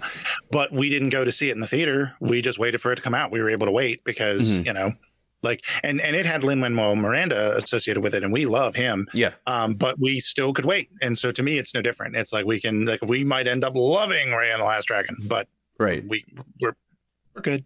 Did you buy Moana or did you rent it when it came out? We didn't. We just waited till it came on streaming. Of course. Yeah, and it has gone into rotation very quickly. Sure. So yeah, but we were able to just wait for it. I think we did get I think we just started listening. What held us over was listening to the soundtrack on Spotify. So, there you go. Yeah. That's very helpful. Yeah. Black Widow, I will probably pay $30 to see it. It looks good. I really hope it's successful. They should have made that film a long time ago. Maybe they have a good way of introducing her now. It's just, I've heard Robert Downey Jr. will be in it because it's a prequel film. It takes place, I think, during the blip. And I could be wrong, but I'm pretty certain that's when it takes place. But I like the cast, and I'm excited to see it finally. Awesome. So yeah, July 9th, everyone. Check that out. Maybe split it with a friend if you can. I don't know. Like I said, you get it for 24 hours, so you could watch the hell out of it, and it's just worth the money that way. It's probably around like 10 watchings. I think that's worth $30. You could do that. Just nonstop it, right? Just memorize the whole movie. Get a camcorder. No, I'm kidding. Don't do that. No. Some people are like, what's a camcorder? I don't know what that is. Yeah, like a what? You mean a phone? Yeah, a phone. Yeah. Moving into TV news, Star Wars Obi-Wan Kenobi. Now, they announced this a long time ago, and I was, of course, interested the whole time. This is great. I cannot believe this cast they have announced officially. It's insane. And, of course, you got Ewan McGregor, Hayden Christensen. Now you got Joel Edgerton as Uncle Owen. He's returning. Camille Nanjiani, who's going to be in the Internals. He was also in... what is that show? It made him popular. Mike Judge show. It's HBO. Silicon Valley. Yes, Silicon Valley. I knew I had like a computer type of reference to the name. But yeah, that made him famous. And then, of course, he got into mad shape for Eternals. I don't know if you've seen the photo, but I thought that was photoshopped. Dude, he got jacked. Like Thor jacked. Chris Pratt jacked. Like, it's insane. He's just, wow. Yeah. Crazy. Well, they put him on the Marvel diet. Shit, I want to be on that diet. If they pay me to do that, like, sweet. Yeah. But yeah, he's a part of this show. O'Shea Jackson Jr., who's Ice Cube's son. He's a great actor. And you got Sung Kang, who was Han from the Fast and Furious franchise. And then Bonnie Peace, who plays Aunt Beru. So same actress from the movie.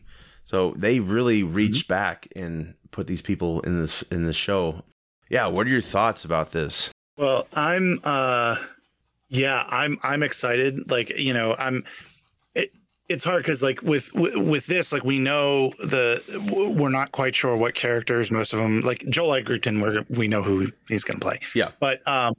But you know, and Bonnie Pace as Beru, but so like these others, like, I'm really excited to see these folks in it. And you know, it's kind of like trying to speculate on characters in The Mandalorian. Like, other than a few, it's gonna be hard to pick. But the biggest one for me is Hayden Christensen. Yeah. Like okay, and I have a theory. Like, I think I know how they're going to handle that. Sure. Like, a lot of people are like, well, you know, this is post barbecue. You know, he's gonna. Yeah. You know, like. Yeah, he's in the full Vader thing, you know, and we've heard him as James Earl Jones' voice. Yes, but I think they're gonna do, like, I have a feeling there's gonna be a lot of scenes with the mask off and him, you know, and it being him and him, you know. Yeah, definitely. Like that. I can't wait. Like, I really can't wait to see this. Like, I love Ewan McGregor. Like, I've been a fan of him since Moulin Rouge. Like, oh God, I just can't wait to see this show. And I really hope it's at least a fraction of good as Mandalorian, because if it's like half as good as Mandalorian, then it's going to be an amazing show. Oh, of course. You know? Yeah. It's labeled as a special event series, so I think it's kind of a one and done. Maybe if it's popular enough, it'll come back, but I'm sure it'll still set up characters that can cross over to other shows and movies. The biggest thing it does change is the notion that Obi-Wan just hung out in caves, right? From the first Star Wars film. So yeah, it does put a little more story there, which I'm sure they'll be able to write it up so it kind of flows into itself very well. And possibly helps explain the narrative Obi-Wan uses for Darth Vader. You know, how his father was killed by him, you know, like that kind of didn't make sense once they revealed, you know, he's the same person. Like, that's kind of odd, but yeah, that'll be super interesting because he needs Darth Vader needs the breathing apparatus. So will there be a lot of scenes maybe of Vader in his chamber, like in Empire? You know, you see Hayden talking to people, and they teased that in Rogue One, although that wasn't Hayden. But, you know, when he was in that device preserving him, if you will, or whatever, his spa, if you will. And then, you know, he came out guns blazing or lightsaber blazing, let's say. Yeah, it's going to be super interesting because Obi-Wan hasn't seen Darth Vader realized yet. He just knows that, well, to his knowledge, he killed him. He killed Anakin. So I don't think in the prequel film, he never knew anything else after that. I think Obi-Wan knows that Anakin is Vader, because I think with the whole Force thing, he gets near me. He's like, oh, okay. I think, and I know this has kind of been the line, and I have a feeling this is the way they're going to go. And I wouldn't be surprised if there is a line in the show to kind of put it to bed, which is Obi-Wan said that Vader killed Luke's father. Yes. But what he meant was that Vader, like, it's more of a metaphorical, like, he killed the good, like Anakin no longer exists. Yes, and the anger the anger that took control was Vader, basically. Yeah. I think he'll know that through the Force, but then they still have to have that meeting, right? Like, he has to probably see Vader, because otherwise he's more machine now than man. How does he know that unless they meet? You could say the Force, but you know, with his show, they're going to meet. They have to meet, and people are going to want to see him in the same room. So my guess is maybe he will damage him enough that the mask does come off, maybe, and then that's how you get to see them. Otherwise, he can't take that mask off like Iron Man. He won't be able to breathe. Yeah. So it'd be really well. Maybe they capture Obi-Wan, and that's how they talk. But it's gonna be super interesting how they do that. You know, I wish when they did the Darth Vader run, I wish it would have been a gradual change. Like, he became Vader before the mask, and then Obi-Wan and him got into battle, and he got further and further damaged, and then you could have been like, well, in this show they'll have another encounter and he'll get damaged even more, and then that's when that line comes in. He's more machine now than man. But obviously we can't change that past. But it'll be interesting to see. They're going to have to probably retcon a few things to make it make sense of it. But I am totally intrigued by it. That's what I think. I think that they're probably going to, because it's really like, we're talking about one scene in episode 3, like that really is what we're like not arguing, like we're not arguing, but the fandom is arguing about. It's one scene in episode 3, so like this is literally on the same level as Luke and Leia kissing. Like, this is just essentially like, the scene happened, let's pretend it didn't. Yes. And so I have a feeling that they'll probably do something like, either the mask doesn't exist right off, and he's Vader, and really the only damage he had was like limbs. Yes. You know, and then as time goes on, he either deteriorates through fighting or just through generally existing. You know, or they'll do a thing where like the mask does exist early on, but it doesn't need, like, the respirator isn't need, the respirator works differently or something. Like they'll come up with something to make it work. Because like I said, it's on par with the Luke and Leia kissing. It's, you know, Yeah, it's basically like the one scene that they're like, we just pretend it doesn't happen. You know, that's right. If you take that scene out, you could totally just bring this on, you know, gradually, like that look gradually gets to what we know. But it would be cool if you know, Obi-Wan's like, who is this mysterious character? You know, I feel like I know him or something. And then he's like, oh my God, it's Anakin. And then they have their encounter. Maybe Anakin's like, where's my kids? You know, and he's just like, I'm not telling you, blah, blah, blah. I don't know. They could go so many different directions. I'm sure they'll do a great job. Oh, yeah. Because people are going to want to see him in the same scene. You know, I don't think they're going to like him being separated. So I'm sure they're going to make that happen some way. And I'm sure it'll be a build up, right? It'll probably be like, I'm not sure how many episodes, but watch it be like the second to last episode where you finally see them and it's like, oh my God. You know it's going to have cliffhangers that are just going to drive you nuts. Oh, yeah.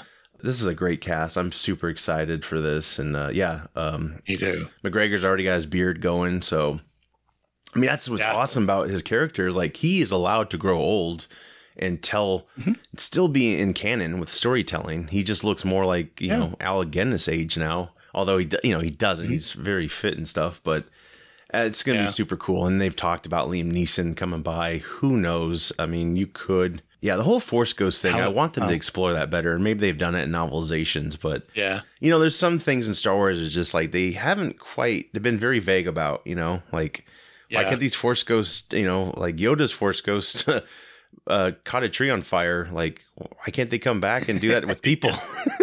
You know? It's like, just like to know more about that. But yeah, these shows, I think, help expand that and have a better understanding. So they're good filler and you can totally build off of them. So I'm super excited.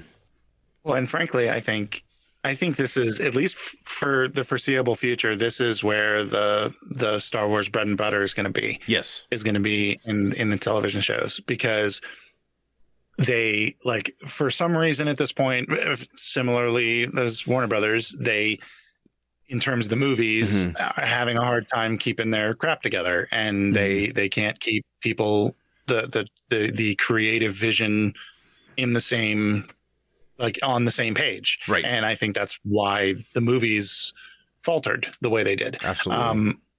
Where with the television shows, you've got Filoni and you've got Favreau, and like Favreau, and it's like the perfect meld. It's almost like put them together and you get Feige, but like you get a Megazord. But you've got like you've got Filoni. Like, I don't know if you've watched on Disney Plus those the Galleria documentaries. Yes, loved it. Yeah, like Filoni, like he is probably the biggest Star Wars nerd in all of history. Like, that man could talk for hours about Star Wars and its history and what everything means and the connection. Like, he goes on a tear in the first season, Galleria one, that actually made me appreciate the prequels.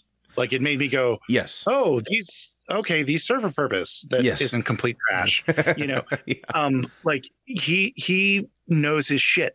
And then you've got Favreau, who knows how to make good content. He kind of grounds Filoni in a way. Like, Filoni's he's a big fanboy, but of course he's also very creative and he's able to harness these characters. But I think Favreau comes in and kind of grounds it a little bit more, makes it more like, I guess, mainstream for everyone to kind of enjoy these. Like, I love Favreau's direction. Like, and Favreau did help build the Marvel Universe too. I mean, obviously Feige had a lot to do with it, but that first Iron Man, it was all on that film. And Favreau, I remember seeing the documentary of Iron Man. He was on ILM the whole time. He did not want anything to look fake, and that armor sold the movie. You know, if that was clunky or anything, you were gonna be like, I don't buy this. But it's just like these shows they do. You know, pristine special effects, I'd say.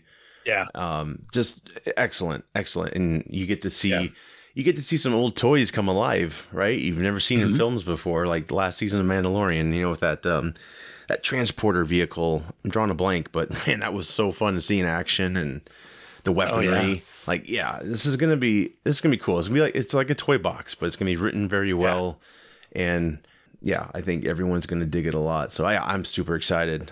I'll be there for sure. And I do like.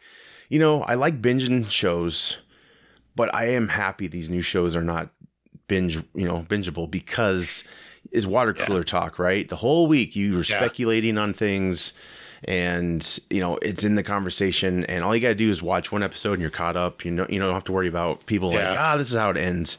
Of course, you'll have exactly like before.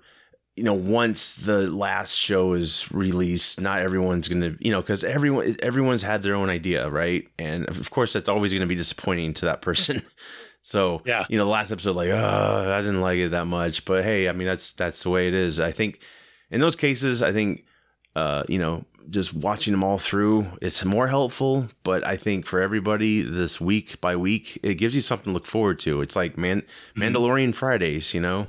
Yeah, I exactly. Yeah, it's just like it's a nice homage to the way things were before. So yeah, I dig it a lot. So I'm very excited. Let's close out the show with some recommendations. Yes. If you want to go first, go right ahead. All right. Cool. Yeah. I'm going to recommend a comic book. So as I mentioned, I'm a big fan of Magic the Gathering. Well, it just so happens that this week, Boom Studios released Magic. I don't know if it has a subtitle.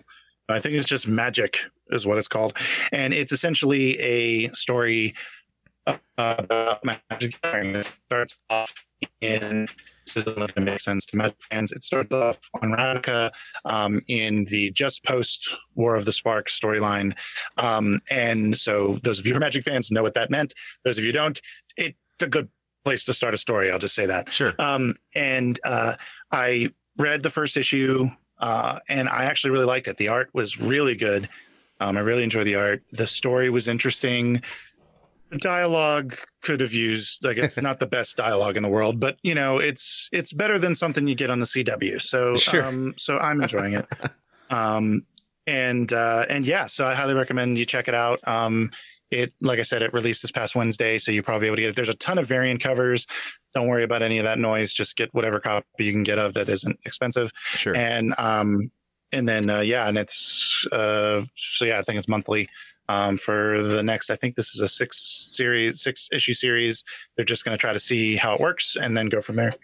And yeah, so that's my recommendation. Sweet. So that's based off the Magic the Gathering world. Is it like a new story, or is it? Or I mean, like, is it a present story, or does it kind of dip into like the canon already of? It's dipping into the existing canon. Okay. But I should say it's continuing the existing canon. Okay. Sweet. Yeah, about a year ago, maybe it was 2 years ago. Time. What is time?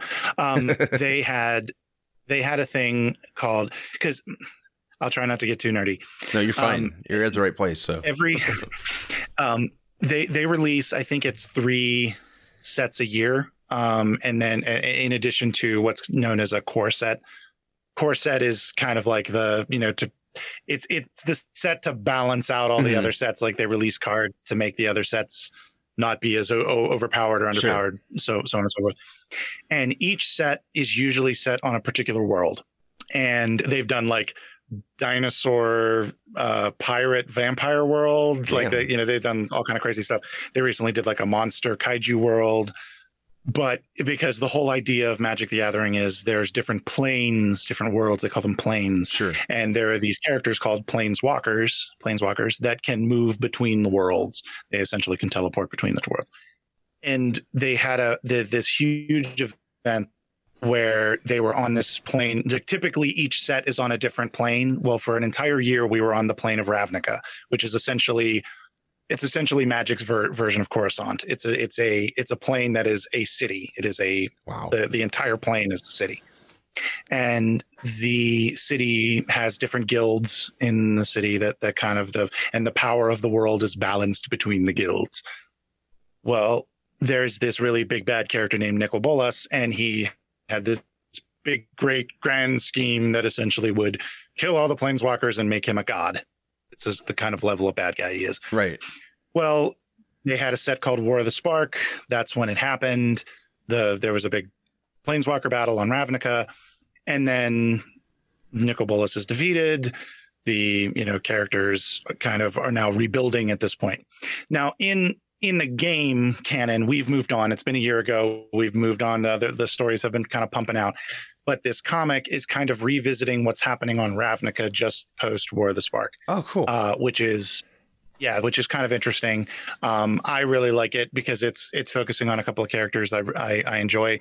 It was actually a shame because when War of the Spark happened, they were shifting up their creative department and they were trying to put all of the story to happen in novels that they would actually sell.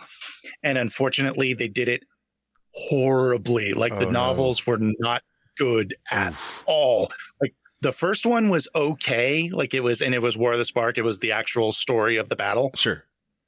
But then they had a second one, which was like the immediate aftermath. That was, I won't say anymore because I don't want to be mean. There's actually a chapter that starts where the narrator, the omniscient narrator, says such and such character was in her study, and the character says, "Of course I'm in my study. It's my study." What?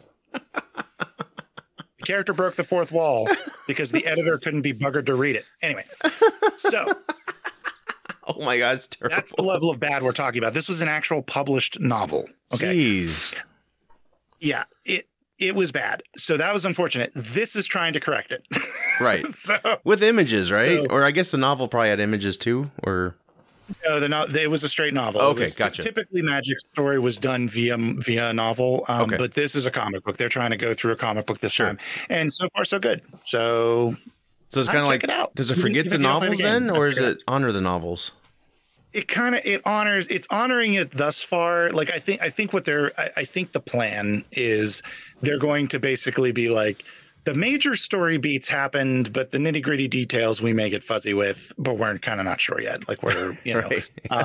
like the characters who died, the characters who survived. And then, we kind of pretend like the other non-medium level stuff didn't happen. I think that's kind of how they're handling it at this point. Makes sense. We'll find out. Yeah. It was a bad time, boy. unfortunately. Yikes. Well, at least they're course correcting. That was great. Yeah, the game, the set was great. The cards and that Sure. set was a lot of fun. That was a lot of fun to play during War of the Spark, but not read. Oh, boy. Not very good for reading. Oh boy. Well, at least we got the comic. That's great. That's great. I hope that's successful for them so they can do more. Yeah, me too. That's great. I'd like to recommend, I think Nathan's on the same page here. I'm pretty sure. I have a feeling. Falcon and the Winter Soldier. Yes. Wow. This show is, what are we 5 episodes in? Is that right? No, I'm sorry. We're 4. This We was the have fourth. 2 left. I know. I was panicking because I thought we had 9 of these. Like, I think WandaVision was 9. So I was like, really? We only have 6? Like, But man, this one just, we won't get into spoilers quite yet, but we will be. So I will warn you. But overall, love the show. It's great. It's definitely darker tone than WandaVision. I could watch WandaVision with my kids. This one, no, I'm not going to. I just don't think, honestly, I think they'd be bored mostly. But that's not like a criticism. I dig it because it's building up a lot of story, and it's, it's playing with a lot of, archetypes that we've seen before in other formats. But yeah, these characters are great. Obviously, from the trailer, there's a new Captain America.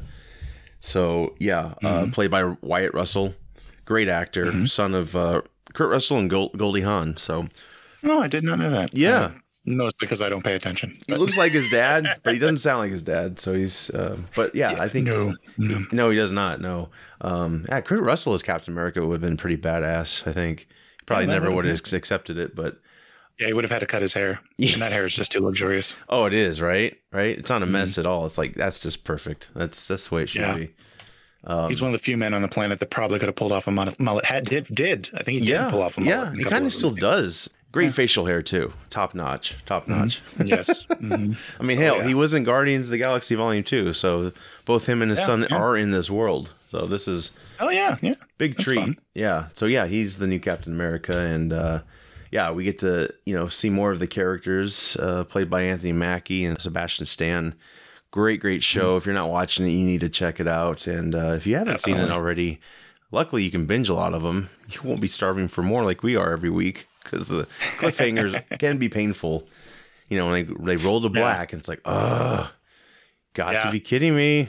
But yeah, it's great. Yeah, like I said, great expansion of the characters we know, and new characters as well. Fantastic action. It looks like a movie. It's just great. So with that said, we will get into spoilers real quick here, and then we will be done. But for now, anyway, I don't know where to start.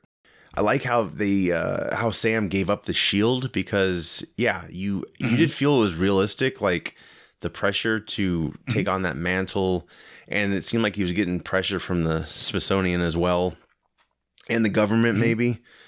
So yeah, it was really cool. Like he turned that over, and Bucky, of course, was pissed off because I think Bucky, he was like, well, if you're not the right guy for it, then why wasn't it me? Because in the comics, Bucky is the next Captain America, and it wasn't until recently they changed it to Sam. That was disheartening, that first episode at the end when they have a new Captain America. Sam's watching it, and so is Bucky, and it's like, dude, you got played, man. They totally yeah. Well, yeah. I think, they even, like, I think with Bucky, it's more because they touched on it in the second episode. It was more, it's not so much that I think Bucky wanted to be Captain America himself, because I think, I don't think Bucky wants it either. Mm-hmm. I think it was more, because he even says it in the therapy session, which was like an amazing scene, because not only was it hilarious, it was also very poignant. Yes. There was a scene where he has a line where he basically says, if Steve was wrong about you, then that means that and that you were a worthy to be saved, then that means that he might have been that means that he was wrong about me. Yes. Meaning that Bucky wasn't worthy to be saved.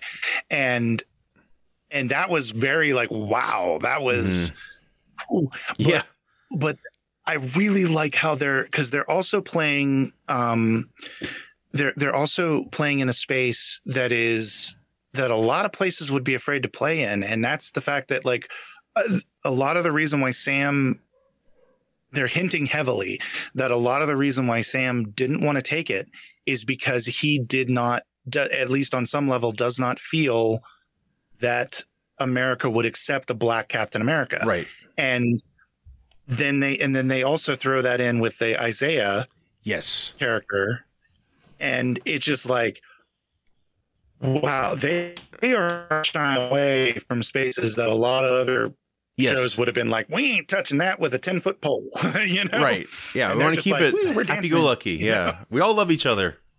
Yeah. It's Schitt's Creek. Yeah, exactly. But they even like do like in like right after they meet Isaiah, they do like a random cop. Yeah. And it's just like, whoa. Right. Like they're just not, like they're not pulling any punches. They're just like, yeah, no, this is where we're at. Now they've gotten away from it a little bit in episodes 3 and 4. They've gone more into the story now, but I'm going to be interested because this shit's going to come back in the next couple episodes, and I'm going to be interested to see how it goes. I would love to see a flashback with Isaiah and Bucky, maybe.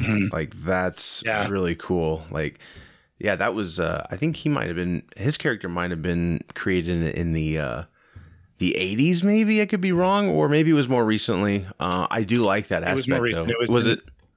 Yeah, it was in around 2003, 2002. They came out with the book Truth, and it essentially was about how, you're talking to MC, like a comic nerd. I'm happy to, but it came out in like 2002, 2003. It was essentially about how it was revealed in that comic that the government continued experimenting with the super soldier serum, and they were experimenting on Tuskegee, on African-American soldiers. And Isaiah was the only one to survive.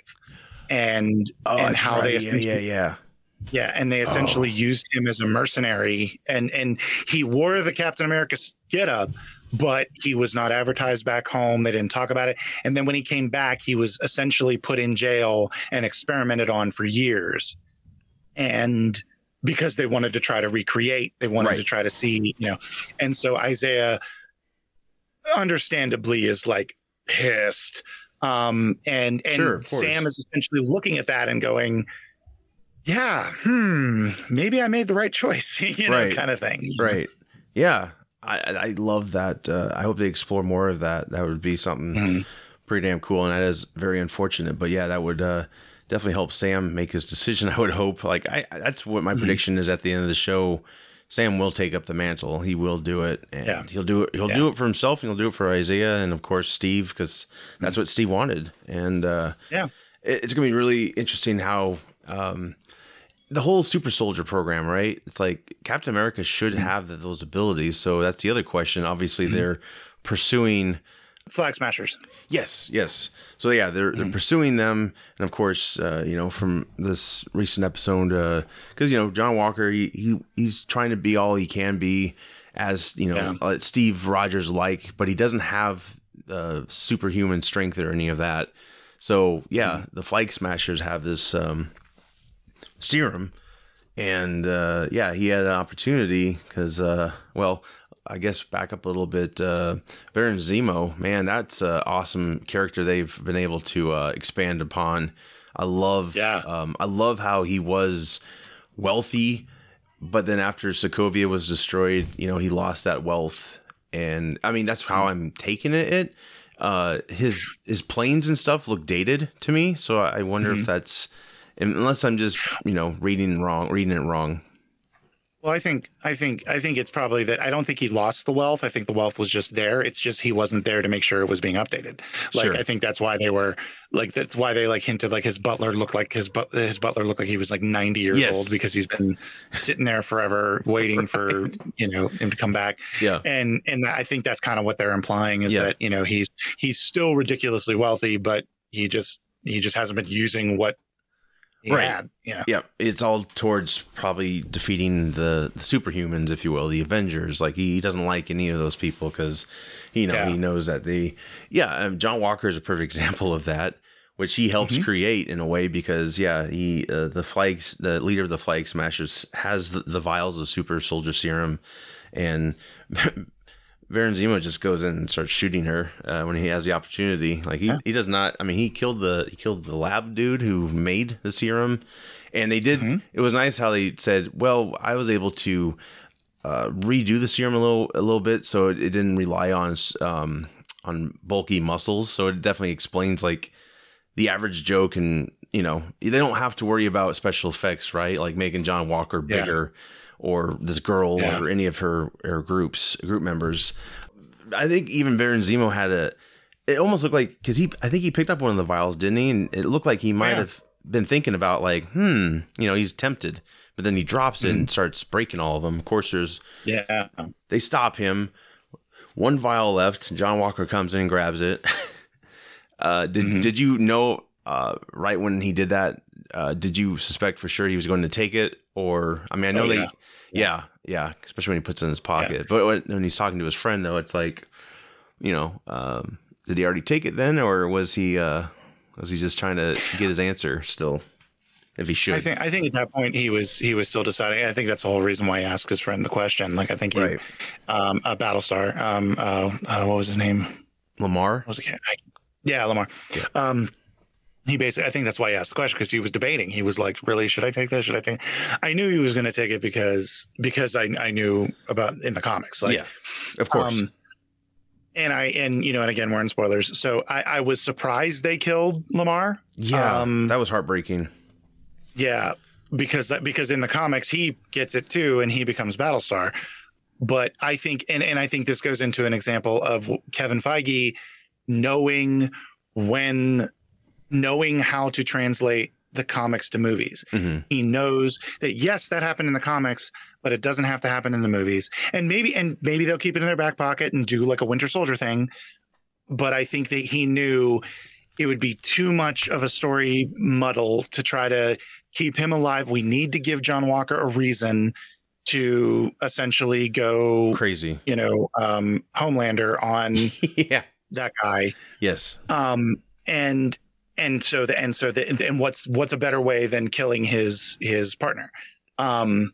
So it made sense from a story perspective. It makes sense. And the fact that he had already taken it, I'm kind of glad they kind of just went to that and just had it be like a reveal in that fight scene, right? Because I think it just would have been too much having him go through like the whole and just screaming and all that. Right. Yeah. Like they took a chance on that, didn't they? Like, hey, I'll see you in the morning. Like, what happened after he took it? Exactly. Like, did anything, did he strap himself to the bed or what?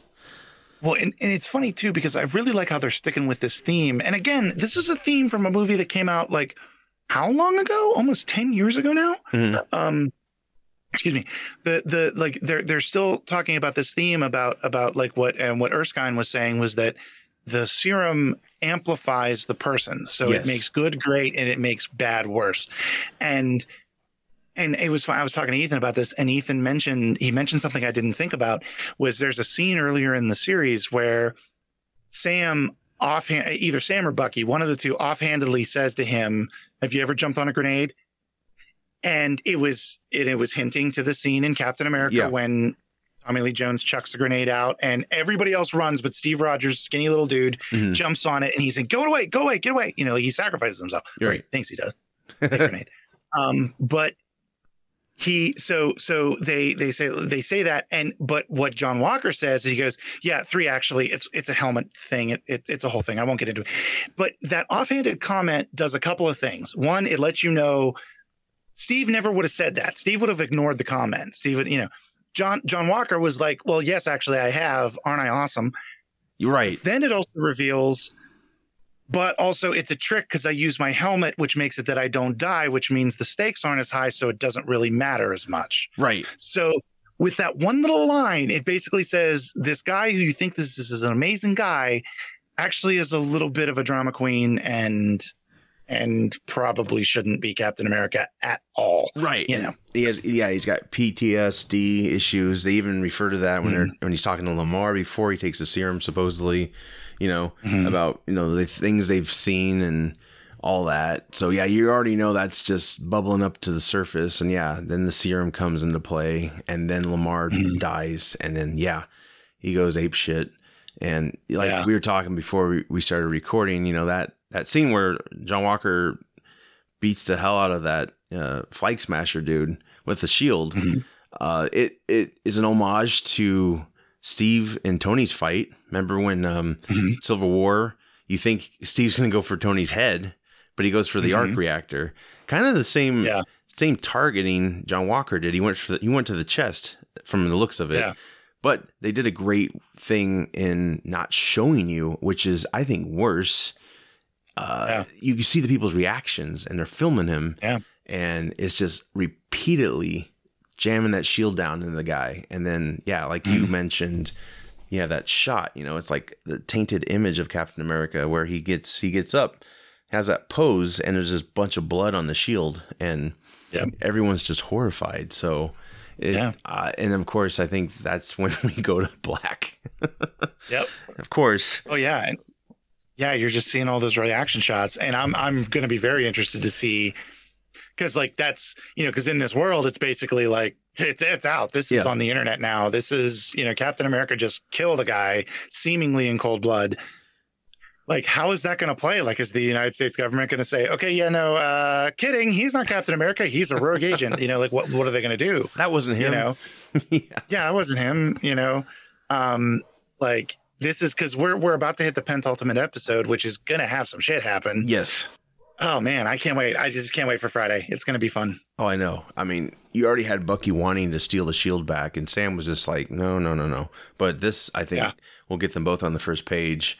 And from previews, we know they will get their hands on the shield because there's scenes of them like throwing it and stuff. But I don't know which episode that'll be. But that's the other question, though. It's like, can Sam be Captain America without the super soldier serum? He probably can, because he also has the Falcon gear.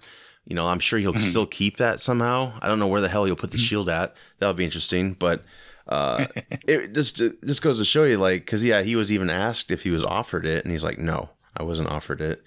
And it seems like it's all gone now because John Walker took the last vial, which, it's Marvel. They could produce. There's another mad scientist in another bunker somewhere, probably doing some more formula. But it just goes. It's fascinating to know. I'm sure he'll never take it. I don't know if he has taken it in the comics. Do you know if Sam has? That I can't speak to. Okay. I know he's been Captain America in the comics before. I just didn't know if that was the requirement. Like, you have to be a super soldier, as well. I think they'll probably. I'm sure he'll have it by the end, and he'll have the mantle, not the serum. Right. I don't think, because I think that would be a major character if they had him when Zemo said, unless they give it to him where he's unwilling, unless he gets it in a way that he was not a willing participant in it, and I don't think they'll do that. I think it'll be like he'll be given Captain America. It'll be like what they were going to do with John Walker, and just basically have it be where he has the Falcon gear just repainted. Yes. and Maybe a helmet. He's Captain That'd America. be badass. Yeah, that'd be awesome. That would be cool. Yeah, I will say John Walker looks like such a tool with that helmet on. yes. Like I really want Bucky just to say, "Can you just take that helmet off, please? You look like such a schmuck." Yeah, It's like for your sure. chin and nose just do not work. Like Right. it just does not. Right. Should have been a different type of helmet. Yeah, no, I get that. Yeah, people made fun of that all over the internet. It's Yeah. pretty funny. Yeah, it definitely is it's like a Captain America stunt double. Yeah. But Really, it is. I got to think like old Captain America, they act like Captain America's dead. Steve Rogers is dead, but he didn't necessarily die in Endgame. He's just an old man, right? Well, yeah, but the thing is according to the public, he disappeared. So, because really the only people who know he still exists and still alive, Yeah.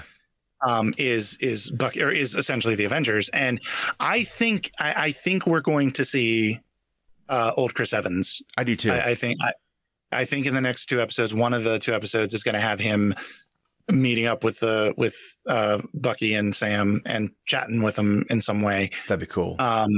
Or it might even be like they may not even be that. Maybe it'll be over the phone, or maybe it'll be a shot of him and old Haley Atwell watching television, Yeah.